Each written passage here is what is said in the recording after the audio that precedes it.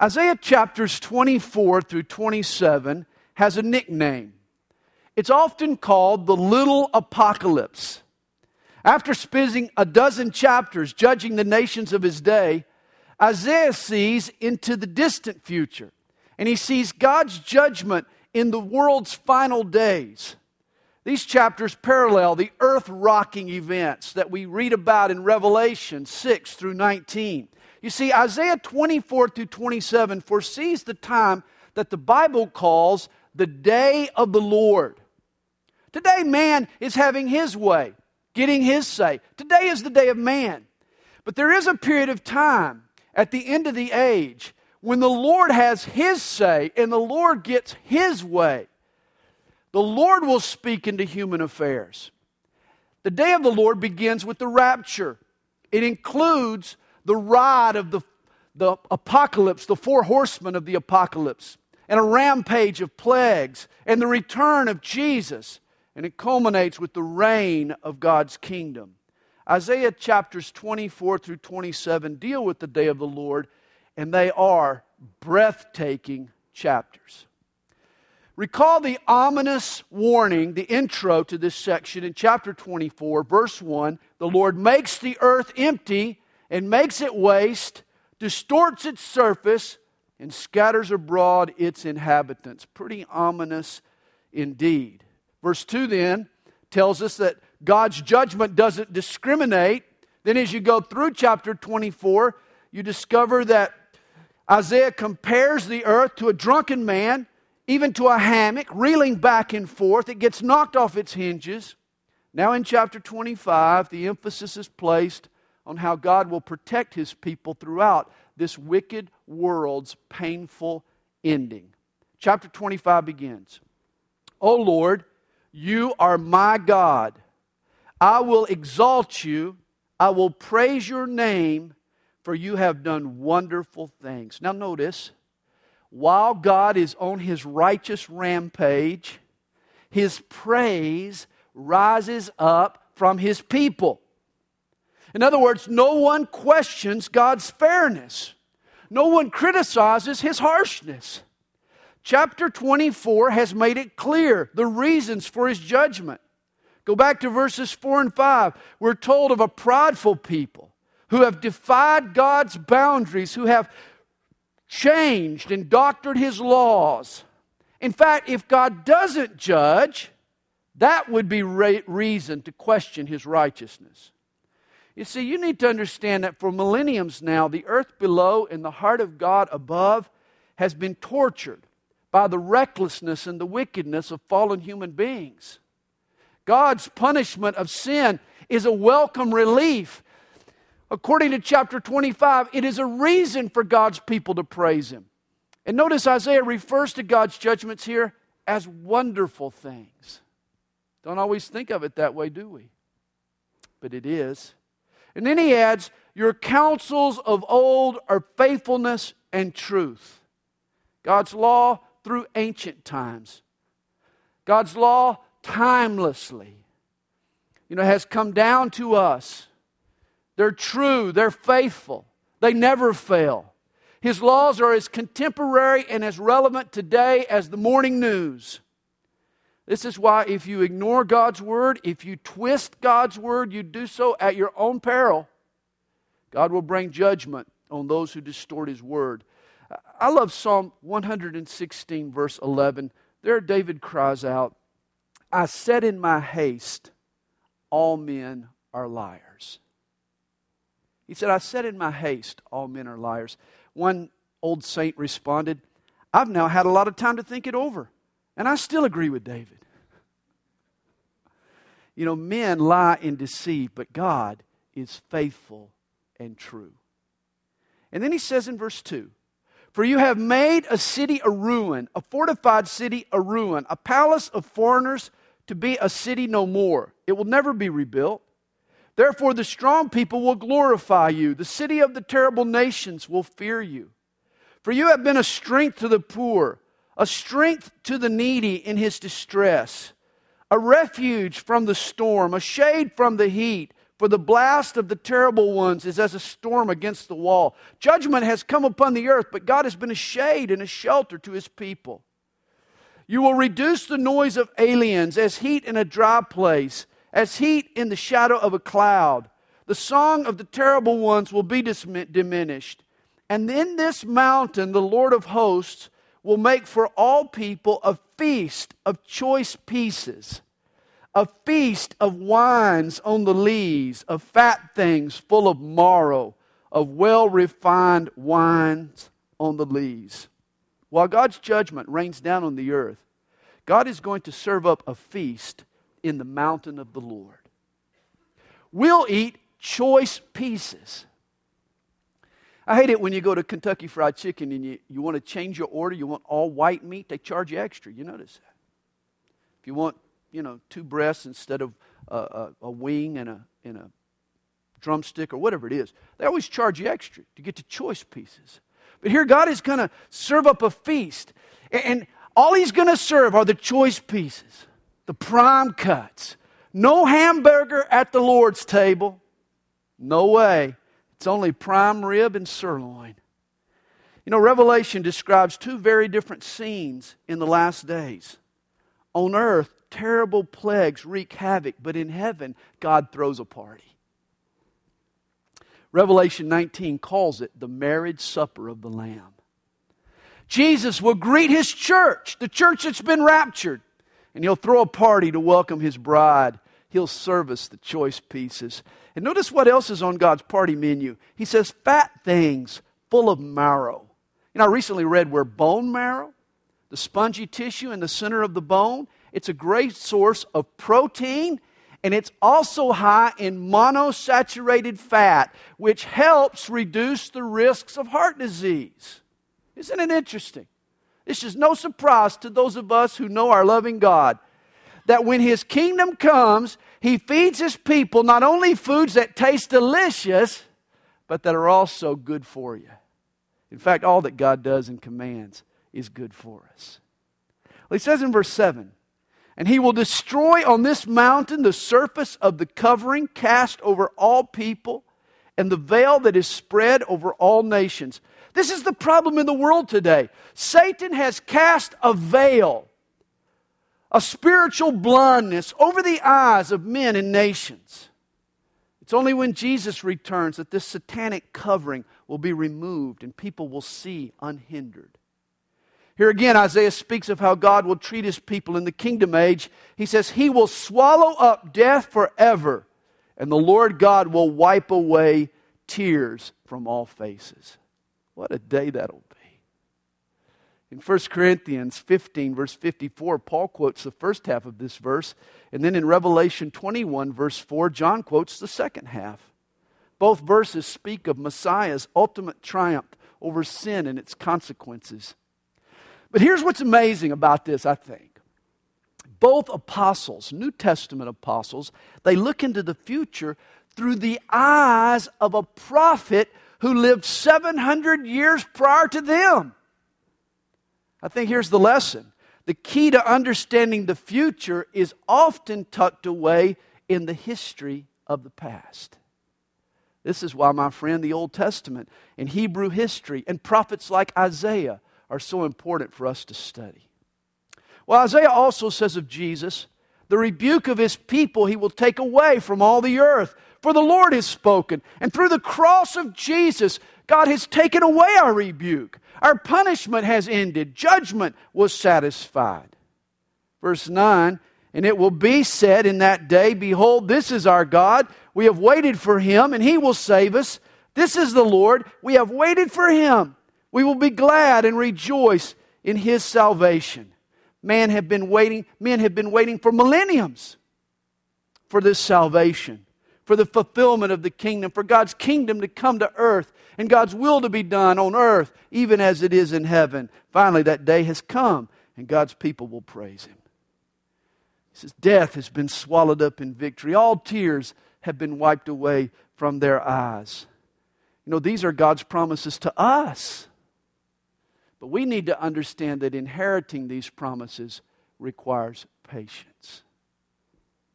We live in the meantime, in the in-between time. We live between a promise given and a promise received. Thus, every Christian needs patience. Ecclesiastes 3 verse 11 tells us He has made everything beautiful in its time. Here's a great definition I ran across this past week. Patience is letting your motor idle while you feel like stripping the gears. Tough to be patient, isn't it? You know the problem with patience? It requires patience. That's its problem.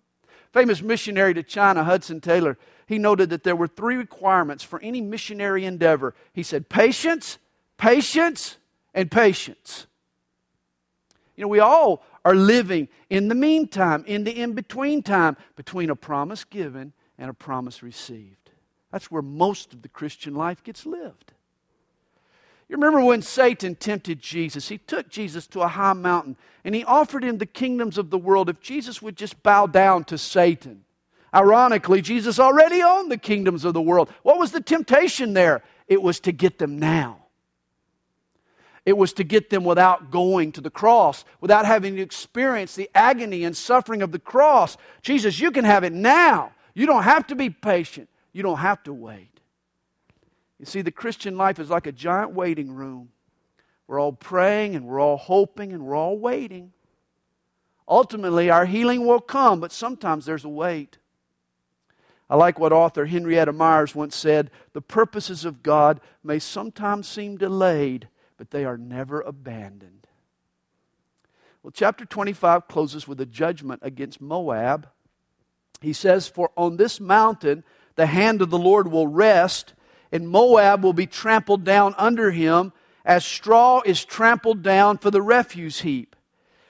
And he will spread out his hand." The refuse heap, that's it, the straw trampled for the refuse heap, that's like the kitty litter.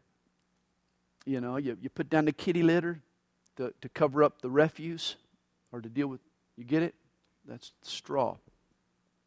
He says, "And he will spread out his hands in their midst as a swimmer reaches out to swim. And he will bring down their pride together with the trickery of their hands. The fortress of the high fort of your walls he will bring down, lay low, and bring to the ground, down to the dust." Notice God's hand is protecting Zion, Jerusalem, the Temple Mount. Moab is being trampled under God's feet. And so here's your choice. What would you prefer? You want to be in His hands, or do you want to be under His feet? I want to be in His hands. Well, chapter 26 tells us in that day, this song will be sung in the land of Judah. We have a strong city. God will appoint salvation for walls and bulwarks. Open the gates that the righteous nation which keeps the truth may enter in. You will keep him in perfect peace, whose mind is stayed on you, because he trusts in you. Here's one of the most beautiful verses in all the Scriptures. God promises perfect peace to a stayed mind, to a fixed faith. This phrase, perfect peace, it's a beautiful phrase. It's literally shalom, shalom.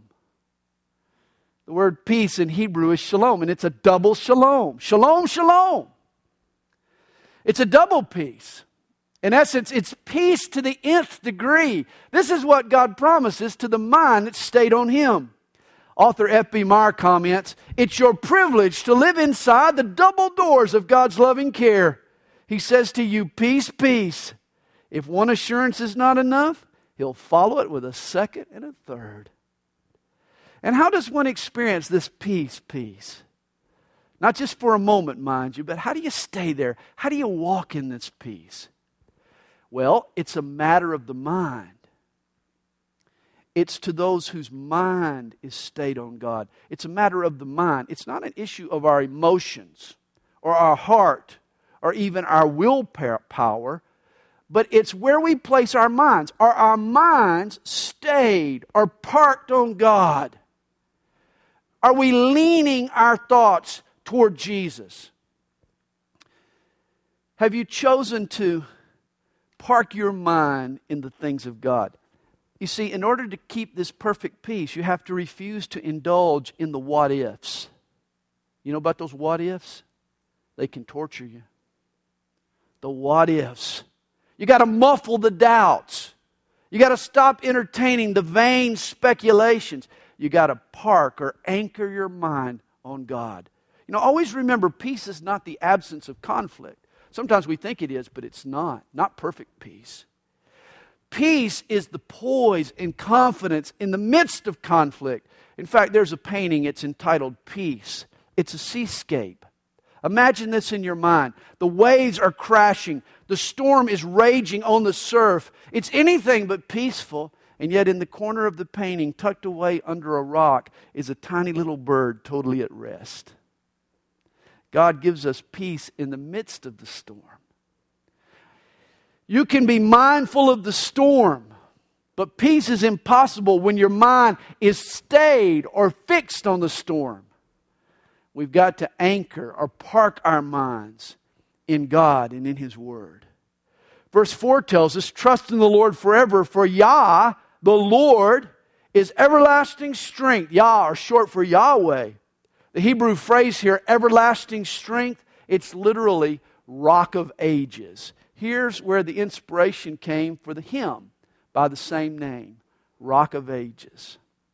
Yahweh, Lord of all the earth. He never weathers. He never withers. He never wears out. He's a shelter. He's a hiding place for His people. He is the Rock of Ages. He says, for He brings down those who dwell on high, the lofty city. He lays it low. He lays it low to the ground. He brings it down to the dust. The foot shall tread it down, the feet of the poor and the steps of the needy. Recall in the Sermon on the Mount, remember the third beatitude, who inherits the earth? Do you remember? The meek, right? Not the high and mighty. They occupy it for a time, but Jesus exalts and empowers the humble to eventually rise up and rule the earth. Verse 7, the way of the just is uprightness, O most upright. You weigh the path of the just. Yes, in the way of your judgments, O Lord, we have waited for you. The desire of our soul is for your name and for the remembrance of you. With my soul I have desired you in the night. Yes, by my spirit within me I will seek you early. For when your judgments are in the earth, the inhabitants of the world will learn righteousness. Let grace be shown to the wicked, yet he will not learn righteousness. In the land of the uprightness he will deal unjustly and will not behold the majesty of the Lord. Notice, let grace be shown to the wicked, yet he does not lean toward righteousness. And here's a characteristic of an unrepentant man. God's grace gives him another chance, yet he doesn't take advantage of it. Have you noticed people who don't take advantage of God's grace? Men don't always gravitate toward grace. God's grace can be resisted. Pride can harden a man's heart against God's grace.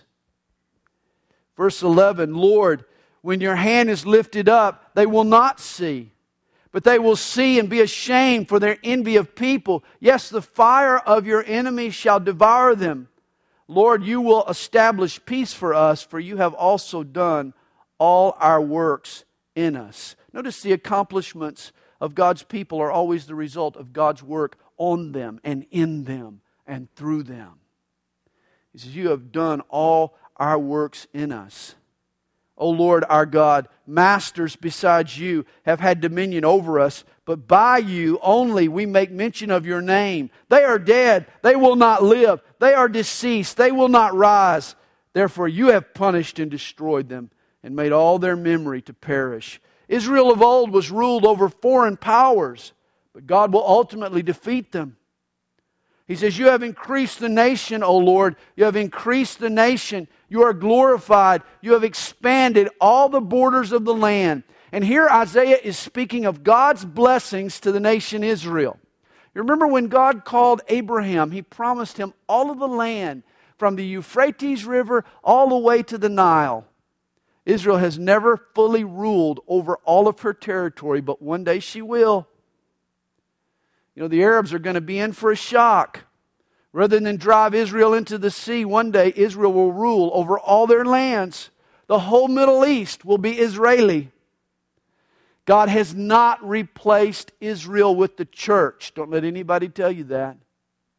All God's promises to Israel will one day be literally fulfilled. But a purging first awaits God's people. Verse 16. Lord, in trouble they have visited you. They poured out a prayer when your chastening was upon them.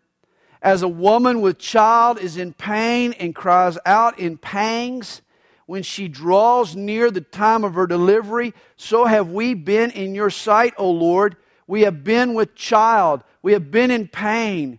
We have, as it were, brought forth wind. We have not accomplished any deliverance in the earth, nor have the inhabitants of the world fallen. As the time of the end gets near, Israel will be gripped with severe pains, severe trials. A chastening will take place. Before God's kingdom comes, a time of trouble is ahead for Israel. God will chasten or discipline His people. And then He says, your dead shall live together with my dead body, they shall arise. Notice this, verse 19. Tucked away right here in the heart of the Old Testament is an amazing New Testament truth. You know, it's been said, the New Testament is in the Old concealed, whereas the Old Testament is in the New revealed. Eyes on the future are often found in the wisdom of the past. And here's a great example. Here is a statement of our identification in Christ. Spiritually, we died with Jesus. We've been crucified with Him. Why? So that we could be raised together with Him. So that we can live His resurrection life even now. Romans 6 verse 5 applies this truth.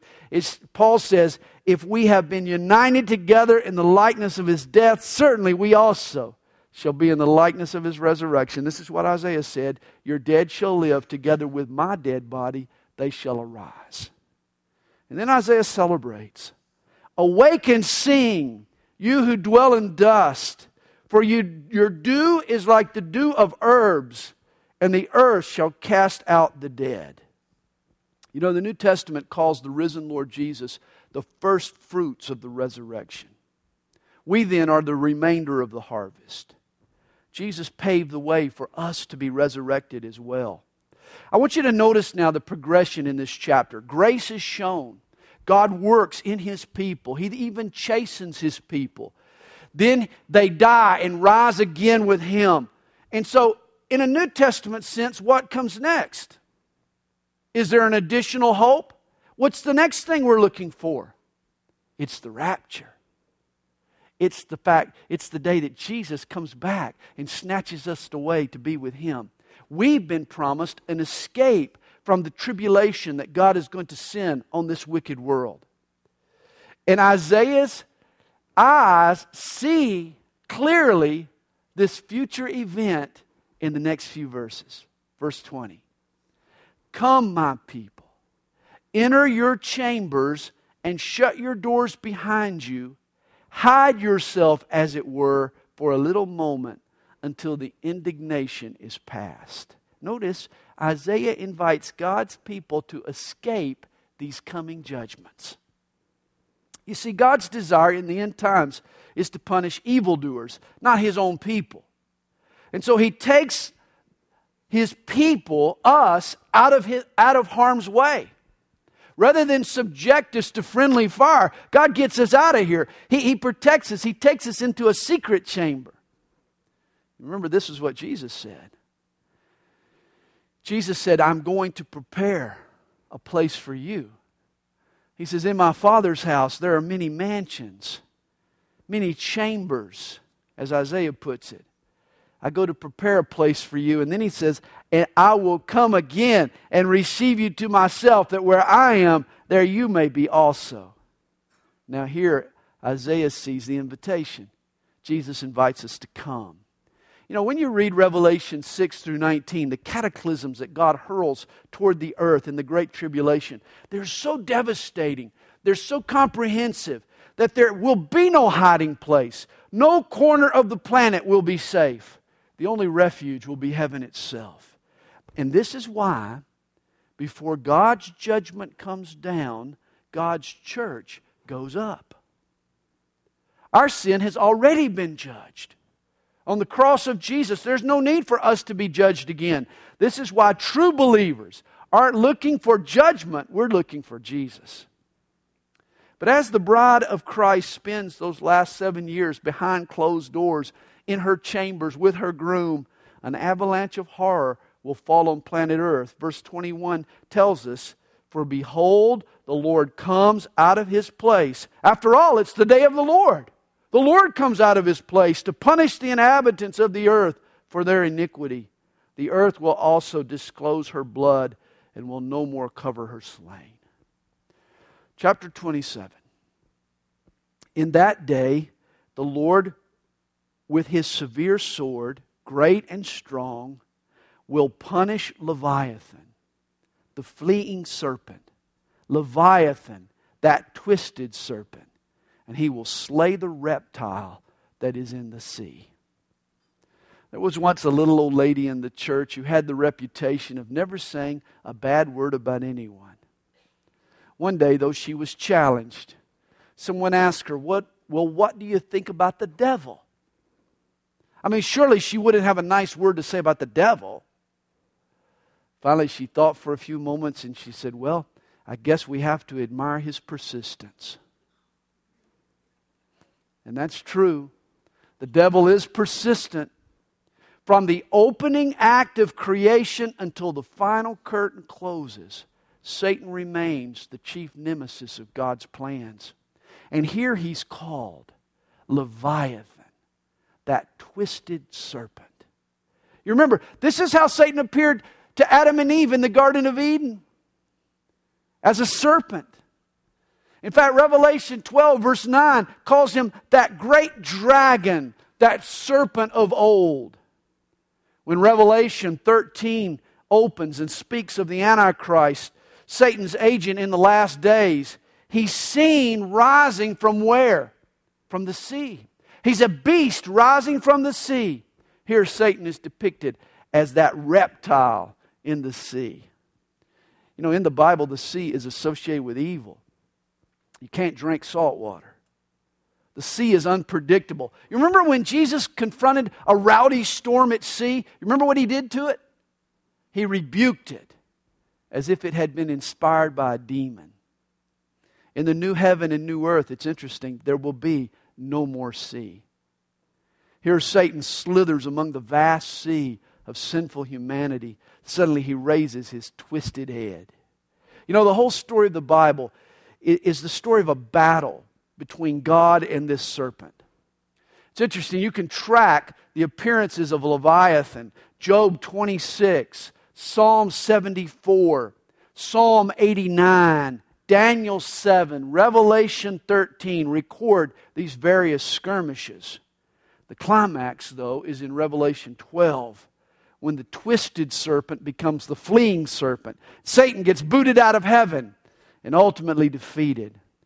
There, Genesis 3 verse 15 is finally fulfilled. You remember on the cross, the serpent inflicted Jesus with a heel bruise, but when Jesus returns, He will crush the serpent's head. Well, verse 2 tells us, in that day sing to her, a vineyard of red wine. I, the Lord, keep it. I water it every moment, lest any hurt it. I keep it night and day. Israel was God's vineyard. And here He speaks of God's care over Israel. Back in chapter 5, God used this same imagery. He continues, fury is not in me.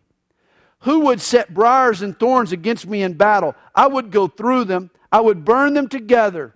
Notice what God says here. He says, fury is not in me. We read about all these judgments that God is pouring out on the earth. And yet, He doesn't judge the earth out of some fury, out of His own insecurities or His own anger. Understand, when God judges, His emotions are not what we think they would be because His emotions are not what our emotions would be. You know, if I were judging the earth, I would be thinking things like, I'm going to show them. I'm going to rub their nose in it. I mean, that's the kind of thoughts I would have. But God isn't insecure. God never has to show anyone anything.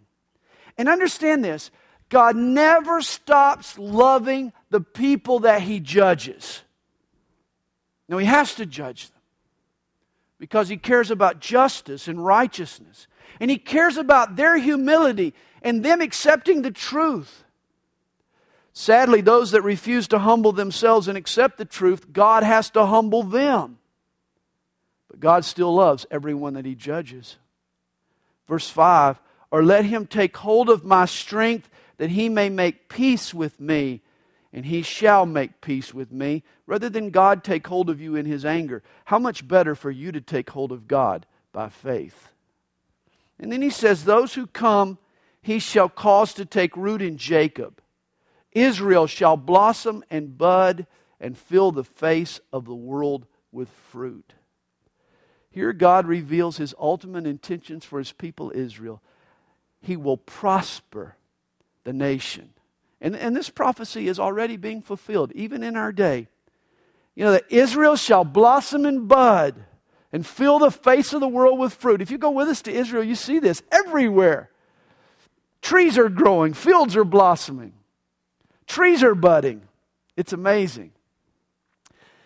Today, Eretz Israel, the land of Israel, is the size of the state of New Jersey. Very small country. In fact, it's 1/7 the size of the state of Georgia. And yet it's the Middle East's largest agricultural producer. It's one of Europe's leading citrus providers. Literally, as Isaiah said, Israel is filling the world with fruit. Verse 7. Has He struck Israel as He struck those who struck Him? Or has He been slain according to the slaughter of those who were slain by Him? In measure, by sending it away, you contended with it. He removes it by His rough wind in the day of the east wind. God will judge Israel, but not in the same way that He judges other nations. There will be a different judgment upon Israel. Therefore, by this, the iniquity of Jacob will be covered. And this is all the fruit of taking away his sin, when He makes all the stones of the altar like chalk stones that are beaten to dust. Wooden images and incense altars shall not stand. God is going to purge Israel of all traces of idolatry. He says, yet the fortified city will be desolate, the habitation forsaken and left like a wilderness. There the calf will feed, and there it will lie down and consume its branches. When its boughs are withered, they will be broken off. The women come and set them on fire, for it is a people of no understanding. Therefore He who made them will not have mercy on them, and He who formed them shall show them no favor. Before Jesus returns, Israel will be the scourge of the earth. Their enemies will show them no pity.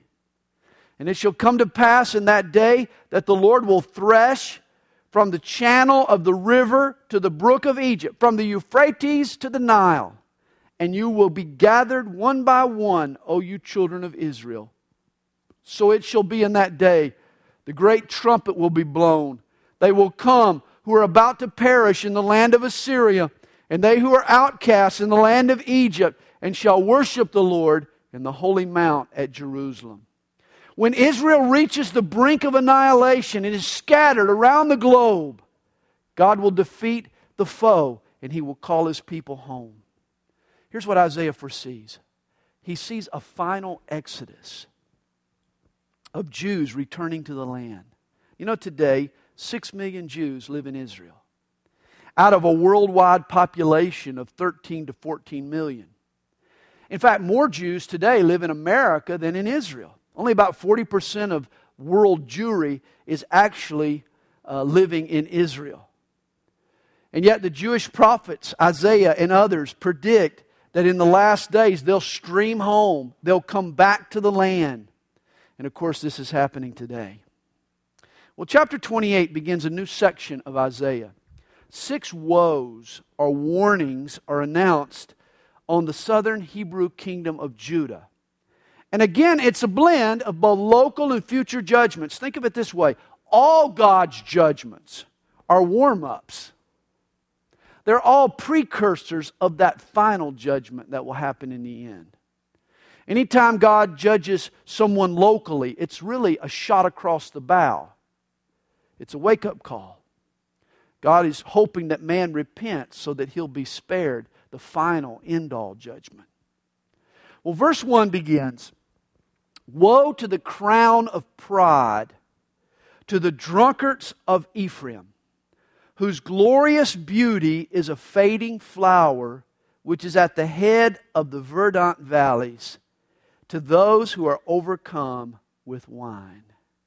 Ephraim, or the hills of Samaria, were known for their plush, fertile, verdant valleys. Today, this is West Bank territory. This is Palestinian territory. This past year, we visited Shiloh, which happens to be in the hills of Ephraim. It's a beautiful, it's a lush, it's a fertile land. And it's where God's people grew their grapes and made their wine, which became their nemesis.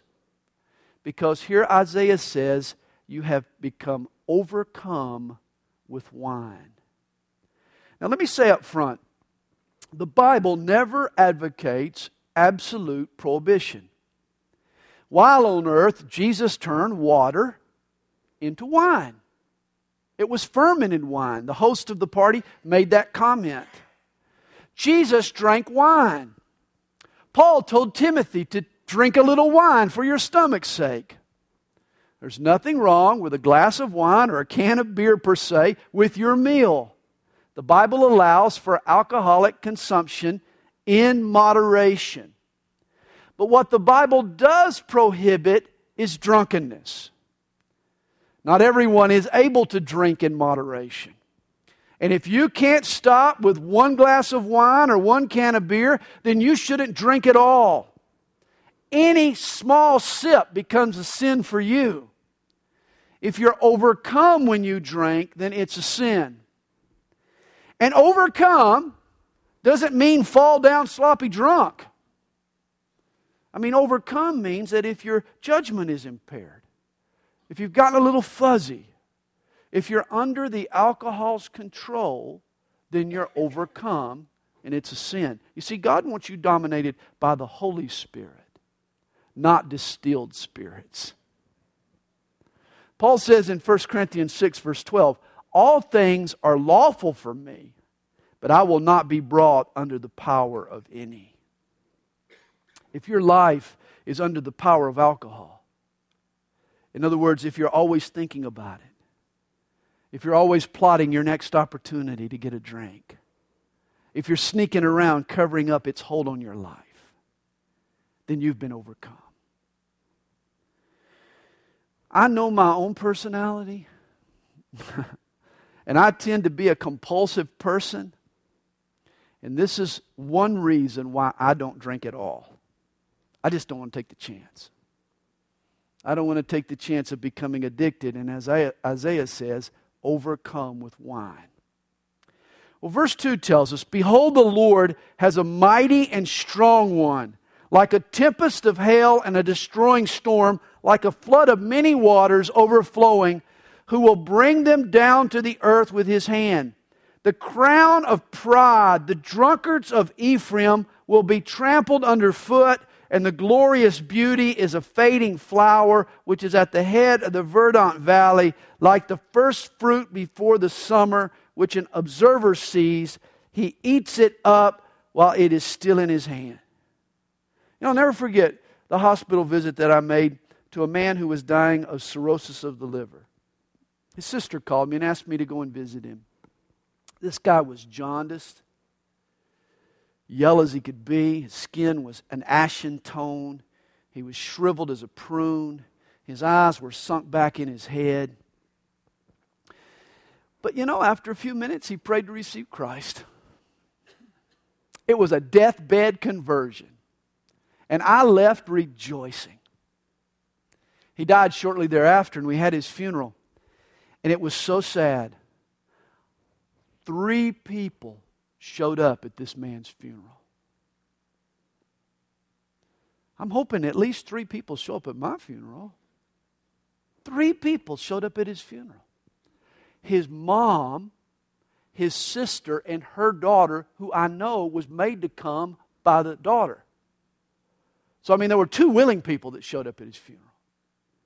You remember that, James? James sang, and James and Ann Benton sang the music there at the funeral. I was thinking the whole time, how do you live 35 years on this earth? And in the end, nobody cares whether you live or you die. Only 3 people show up to your funeral. How does that work? I'll tell you how it works. Alcohol wasted this man's life. It alienated everyone around him. It took a possible, it spoiled his potentials. It took what could have been a great life and it ruined it. You see, a life overcome with alcohol, Isaiah says, is like a fading flower. It's a life trampled underfoot. He says, in that day the Lord of hosts will be for a crown of glory and a diadem of beauty to the remnant of His people. For a spirit of justice to him who sits in judgment, and for strength to those who turn back the battle at the gate. But they also have erred through wine, and through intoxicating drink are out of the way. The priest and the prophet have erred through intoxicating drink. They are swallowed up by wine. They are out of the way through intoxicating drink. They err in vision. They stumble in judgment. The Lord could have been their glory and their strength. But instead we're told they erred because of alcohol. And how many poor people do we know have erred because of alcohol? It was Shakespeare who said, O thou invisible spirit of wine, if thou hast no name to be known by, let us call thee devil. You see, alcohol is a depressant. It depresses your decision-making abilities. It depresses your inhibitions. It depresses your faculties. It depresses your emotions. It depresses your balance. It depresses your judgment. It depresses your clarity. It is a depressant. You become less of a person under the influence of alcohol. Isn't it interesting? The Holy Spirit does just the opposite. He enlarges our capacities. He even gives us supernatural gifts and capacities. Alcohol takes its toll not only on individuals, but also on society at large. A researcher at Columbia University recently wrote, contrary to conventional wisdom and popular myth, alcohol is more tightly linked with more violent crimes than crack, cocaine, heroin, or any other illegal drug. Realize 16,000 people die every year on Americans' roads due to alcohol-related accidents. The FBI says that over half of all rapes involve alcohol. And yet, why is it our culture glorifies the use of alcohol? Did you know that by the time a child turns 18 years old, they will have watched over 100,000 beer commercials?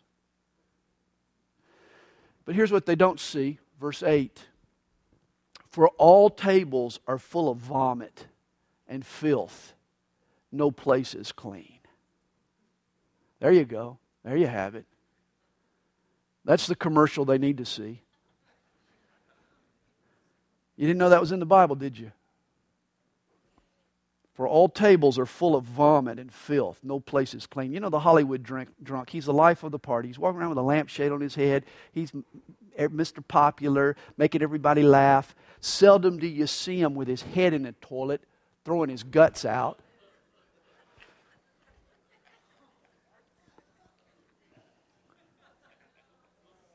That's the truth of it right there. That's the commercials need to be running on television. Isaiah says that drunkenness was rampant in Judah. He says even the priests and the prophets had erred through intoxicating drink. And Isaiah is concerned, verse 9, whom will he teach knowledge? And whom will he make to understand the message? Those just weaned from milk? those just drawn from the breast. I mean, people were so drunk, no one was studying God's Word. No one could even teach the Word. You know, who's left to teach? Who's not drunk? The little kids? Alcohol had killed all spiritual passion and love for God. The people had become numb. Verse 10, for precept must be upon precept. Precept upon precept. Line upon line. Line upon line. Here a little, there a little. He's saying you need your faculties. You need your mental prowess in order to teach the Scripture and understand the Scripture. Because the way you understand it is precept upon precept, line upon line. Here a little, there a little. To understand the Bible, it requires a systematic study. You see, now here's how you grow spiritually. You engage your mind with all its faculties. You can't be clouded. You study line by line, verse by verse, thought by thought, chapter by chapter. You take a systematic, methodical approach to studying through the Scripture. And yet, it's amazing how few churches do it. You know, here's today's problem. We live in a presto society. I mean, everything's instant. Fast food, drive-through banking, microwaves, ATMs, emails, instant messaging. I mean, it's all at our fingertips. We don't even have to wait on photos to be developed.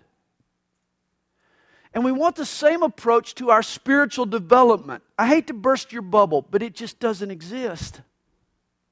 There are no shortcuts to spiritual growth. Romans 10:17 tells us, faith comes by hearing, and hearing by the Word of God. There are no shortcuts. Your faith grows when you study God's Word. And you do that precept upon precept, line upon line. George Mueller used to say, the vigor of our spiritual life will be in exact proportion to the place held by the Bible in our life and thoughts.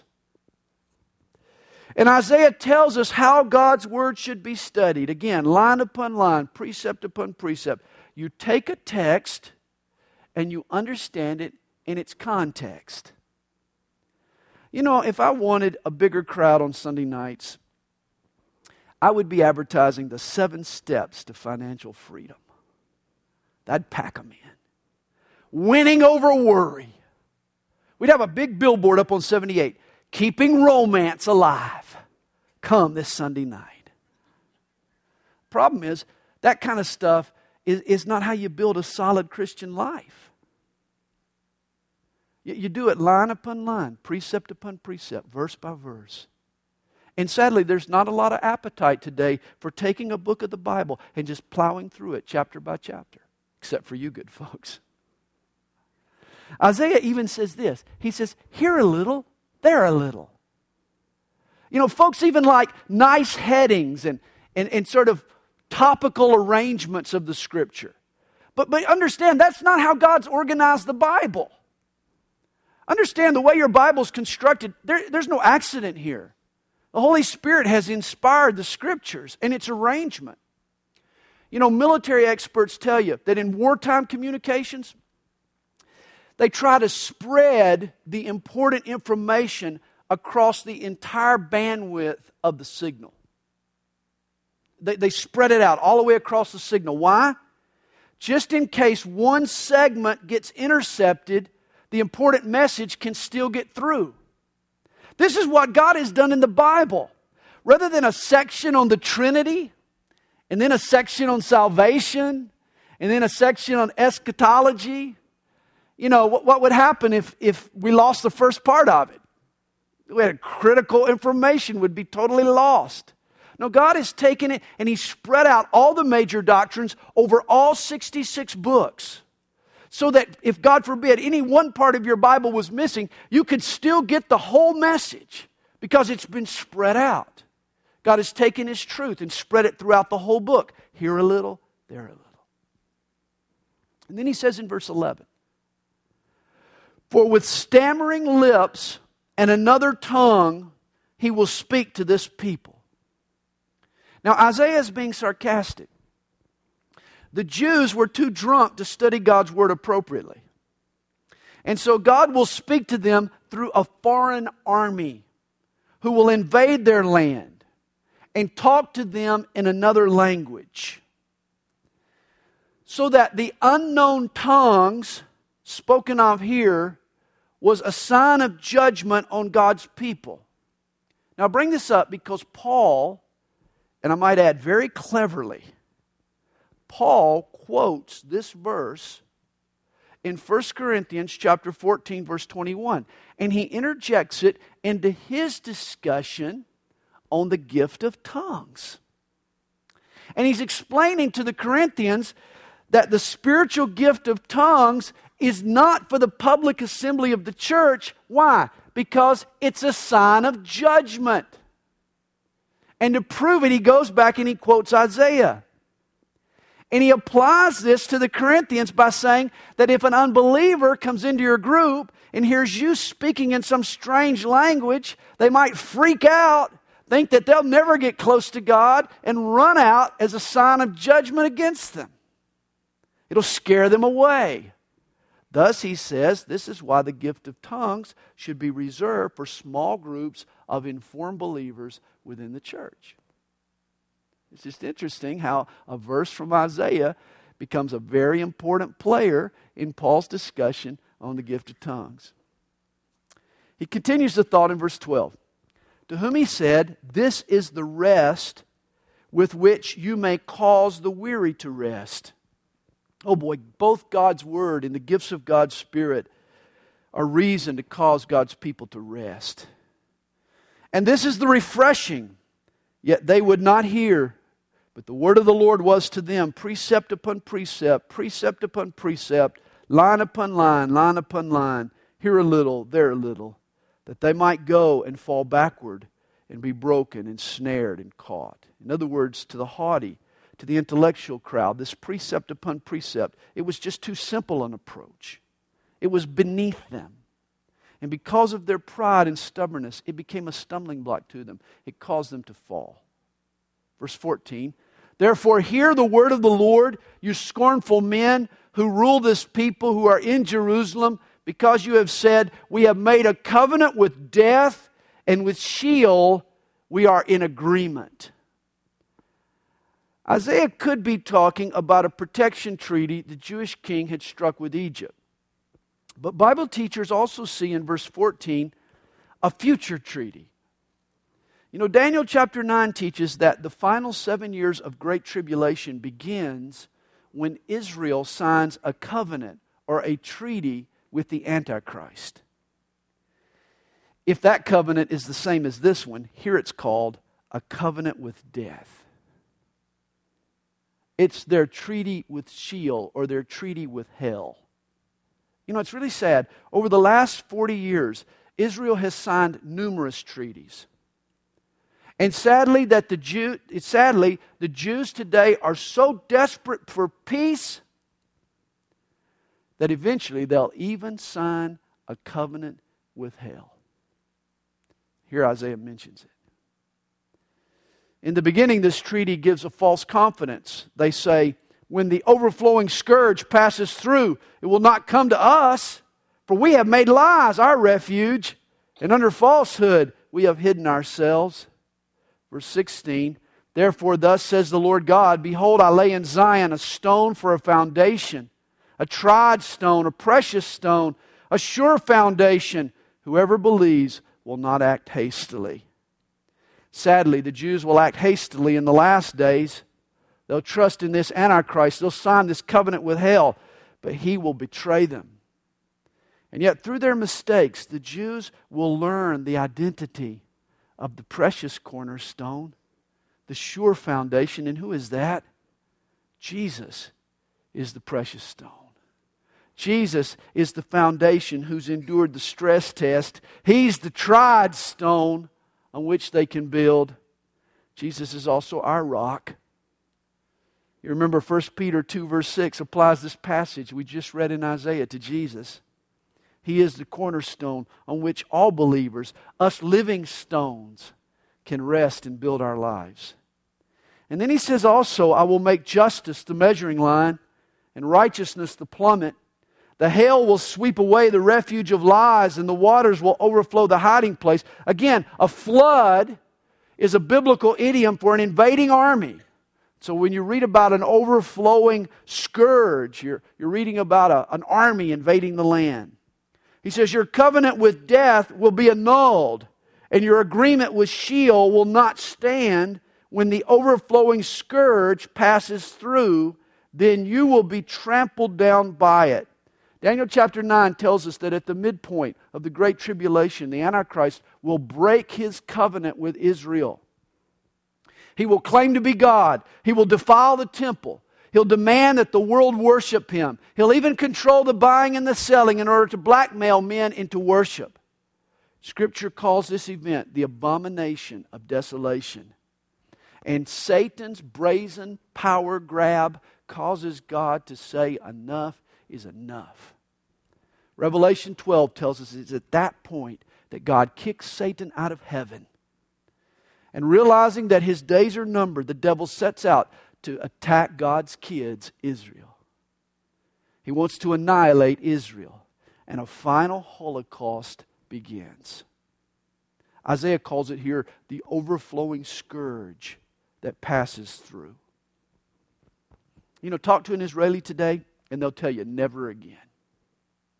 Never again will the Jews allow another Holocaust. But sadly, there will be one more. 6 million Jews died in German death camps. Today, 6 million Jews live in Israel. And when the Antichrist unleashes his armies, many of them will perish. Verse 19. As often as it goes out, it will take you. For morning by morning it will pass over, and by day and by night it will be a terror just to understand the report. For the bed is too short to stretch out on, and the covering so narrow that one cannot wrap himself in it. Israel tried to feel secure in their covenant, but the bed was too short. The blanket was too small. They couldn't get comfortable. Finally, their partner revealed his true colors, and the Antichrist betrayed them. For the Lord will rise up as at Mount Perazim. He will be angry as in the valley of Gibeon, that he may do his work, his awesome work, and bring to pass his act, his unusual act. Perazim was a mountain about 4 miles northwest of Jerusalem. It was on the way from Jerusalem to Gibeon. And the reference here is to Joshua 10 and the Battle of Beth Horon. You recall that battle. God did an unusual act. God tinkered somehow with the earth's rotation so that Joshua had additional daylight with which to defeat his enemies. Here Isaiah calls it an awesome work. I would agree. He calls it God's unusual act. God even rained down hailstones, we're told, on the enemy as they tried to escape. When Joshua took the land from the Canaanites, God employed unusual acts, celestial fireworks, to accomplish the feat and to defeat the enemies. It's interesting. Jesus is the Greek version of the Hebrew name Joshua.